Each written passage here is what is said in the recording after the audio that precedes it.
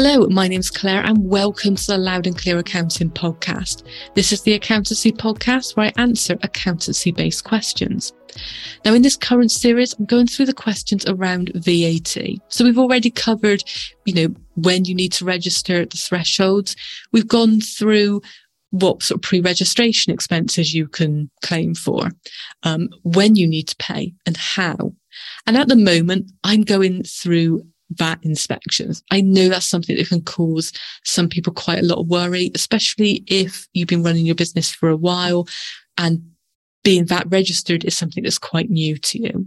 So I've covered in sort of previous episodes what can trigger a VAT inspection. And in last week's episode, I went through the VAT check and what will happen. In today's episode, I'm going to focus on VAT inspections. So this is where HMRC are interested as your business in your business as a whole rather than an individual VAT return. So as always, before I answer any questions, I need to do my two quick disclosures. So the first is I'm a UK-based accountant and I'm going to be giving advice to UK-based businesses. And the second is that because I'm sat in my office talking to myself, I'm going to need to generalize my advice. And to keep the podcast episodes as short as I can, there are times where I'm going to have to simplify things as well. And maybe unsurprisingly, those two things are sort of really important, especially when we're talking about investigations. So please see these as sort of merely a starting point, maybe to give you a bit of knowledge, sort of help you with what kind of questions you're going to answer. But if you're having a VAT inspection or you're particularly worried about something that you feel might trigger one, please pay for, an accountant or your bookkeeper to give you that sort of individual advice and support. But anyway, that's the boring stuff. Let's get on with answering the question. So you've had that brown envelope. You're having a VAT inspection. So what is going to happen? Now, the first thing that will happen is that someone from HMRC will want to have a meeting with you. Now, that used to always be in person. They do now, since the pandemic, offer these online, but it's going to start with someone wanting to have a conversation with you. Now, this call is going to be mainly sort of a fact-finding sort of call. So HMRC, the inspector, will be asking you questions around your business, and they will be wanting to find out sort of who your customers are, where they're based. They'll be wanting to know how you're paid, like when you're paid, and what kind of bookkeeping you're doing. So they're not necessarily when they will go, I want to find out about your business, about you and your goals and your strategy and your marketing. They're trying to sort of figure out how work comes in and flows through your business. Then the next thing they will do is they will want to have a look at some of your VAT returns, and they will tell you whether that's just a handful of them, whether it's a couple of years or whatever. They will want to look at them. Now, sometimes you can kind of think, okay, well, I'm doing all my bookkeeping on Xero and I'm uploading all of my invoices on Xero. There they are. But HMRC are not actually allowed to touch any of your equipment. So the irony is, even if you've got everything on Xero or QuickBooks or Free Agent or whatever, everything attached, HMRC will not log into your software. They will still ask you to download your VAT returns as PDFs and hand them to them. So whether that's in there, if they're in your office, you might need to print them off. You might even just need to turn the screen and show them. They will not be able to sort of touch any of your stuff. From there, they will go through the returns. Maybe sometimes they'll ask to look at your annual accounts as well. So they'll look at, okay, this is the sales you've declared on your VAT returns.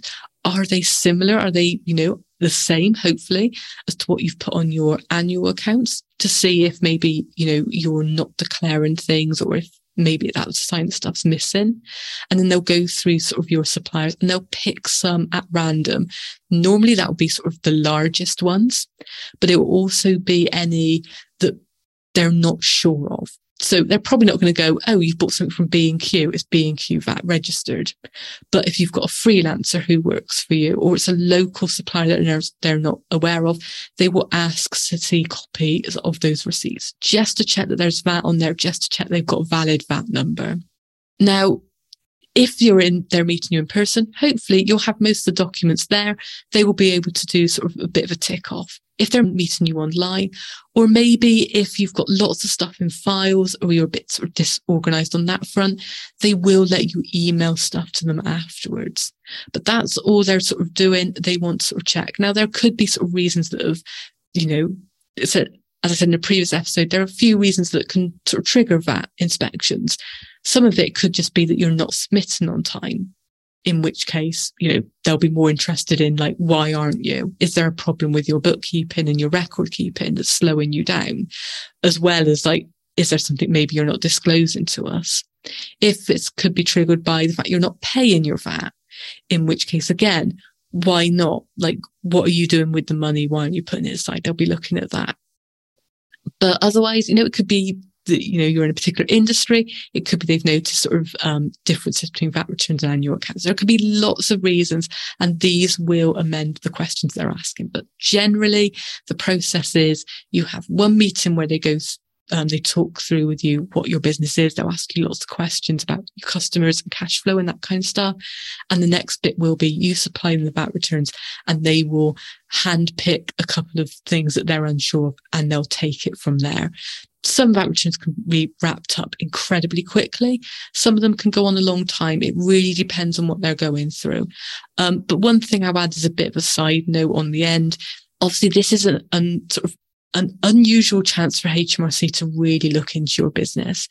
They should only be looking at VAT. Don't let them stray into other taxes. Obviously, it may be something sort of quite natural and it flows through, and suddenly they go, hang on, why are you reclaiming VAT on payroll, for instance?